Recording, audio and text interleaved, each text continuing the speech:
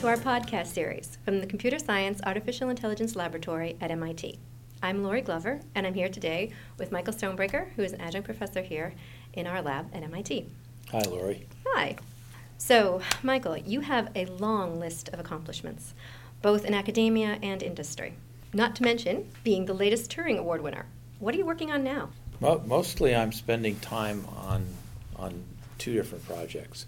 First, I'm working on what I call polystores, which is in database land, one size does not fit all, which is there are a variety of architectures, each good at specific problems.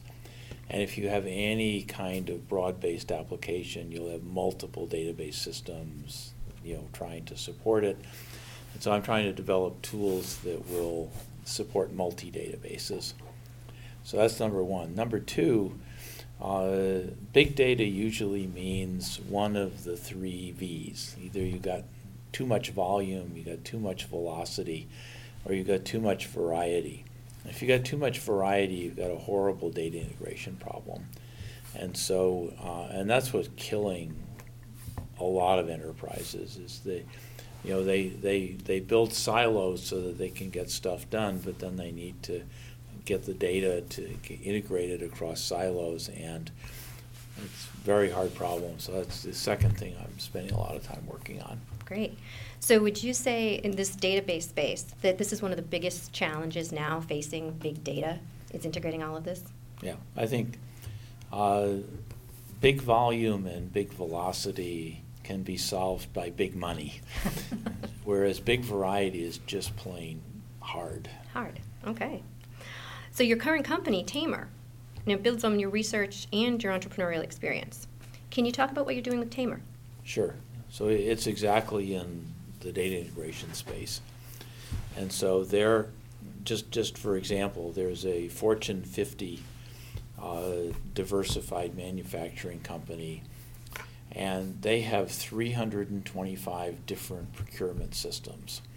So that when you want to buy paper clips, you go to your procurement system to figure out how to do it. Wow. And so they presumably have 325 different relationships with, say, Staples to buy paper clips. And so the CFO figured out that if you're one of these 325 procurement officers, when your contract with Staples comes up for renewal, if you can find out what terms and conditions the other 324 people managed to negotiate, then you can demand most favored nation status. Mm-hmm. That requires you to put together 325 independently written procurement systems. And the CFO estimates he'd save $100 million a year if he could just manage to do this. Wow. So that's the kind of stuff Tamer does. Wow, that's fantastic. That's very interesting.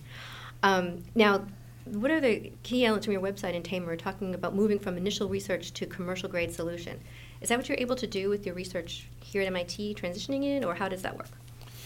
Well, I think we started working on the Data Tamer prototype 5 years ago, here at MIT, and we built a prototype, and in the data management world, the difference between the rubber meeting the road and the rubber meeting the sky is real world people, are interested in what you're doing.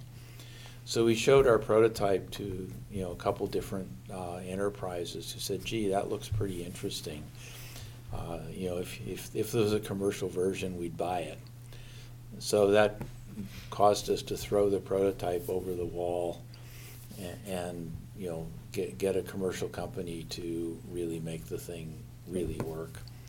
So I'm a big fan of doing exploratory research here. Some of it works out, some of it doesn't. And the stuff that has commercial value, throwing it over the wall to get commercialized, I think is a fabulous idea. Great, fantastic. So you and your Tamer co-founder, Andy Palmer, have a course now starting a technology company coming up on the edX platform. What are the key points you cover in the course? Well, both Andy and I get asked repeatedly, how do you start a company? What do I do? I have a good idea. I want to sell, refrigerators to the Eskimos or whatever. What do I do? And so, both of us get asked that all the time. So we just kind of sat down and said, well, if you're going to take an idea and make it and commercialize it, here are the steps that you have to go through. So it's a collection of steps to go through, in order to, get a commercial company off the ground, including how to negotiate with the venture capitalists.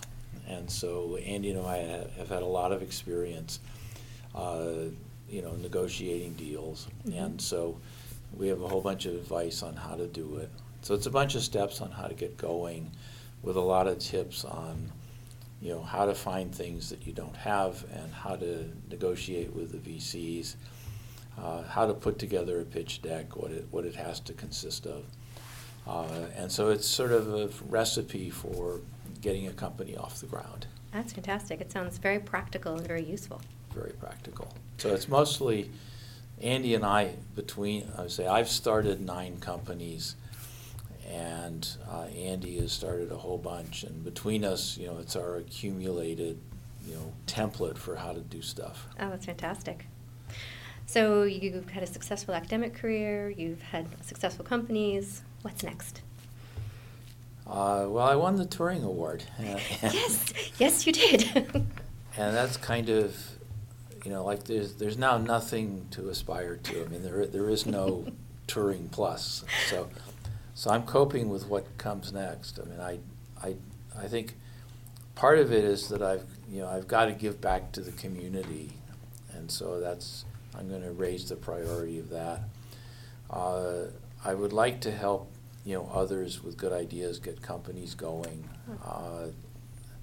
and then I'm continuing to do research. So I'm not sure that I keep getting asked, is there another company in your future, and who knows. Oh, that's great. Well, thank you very much for taking the time to talk with us today. Great. Well, thank you for having me.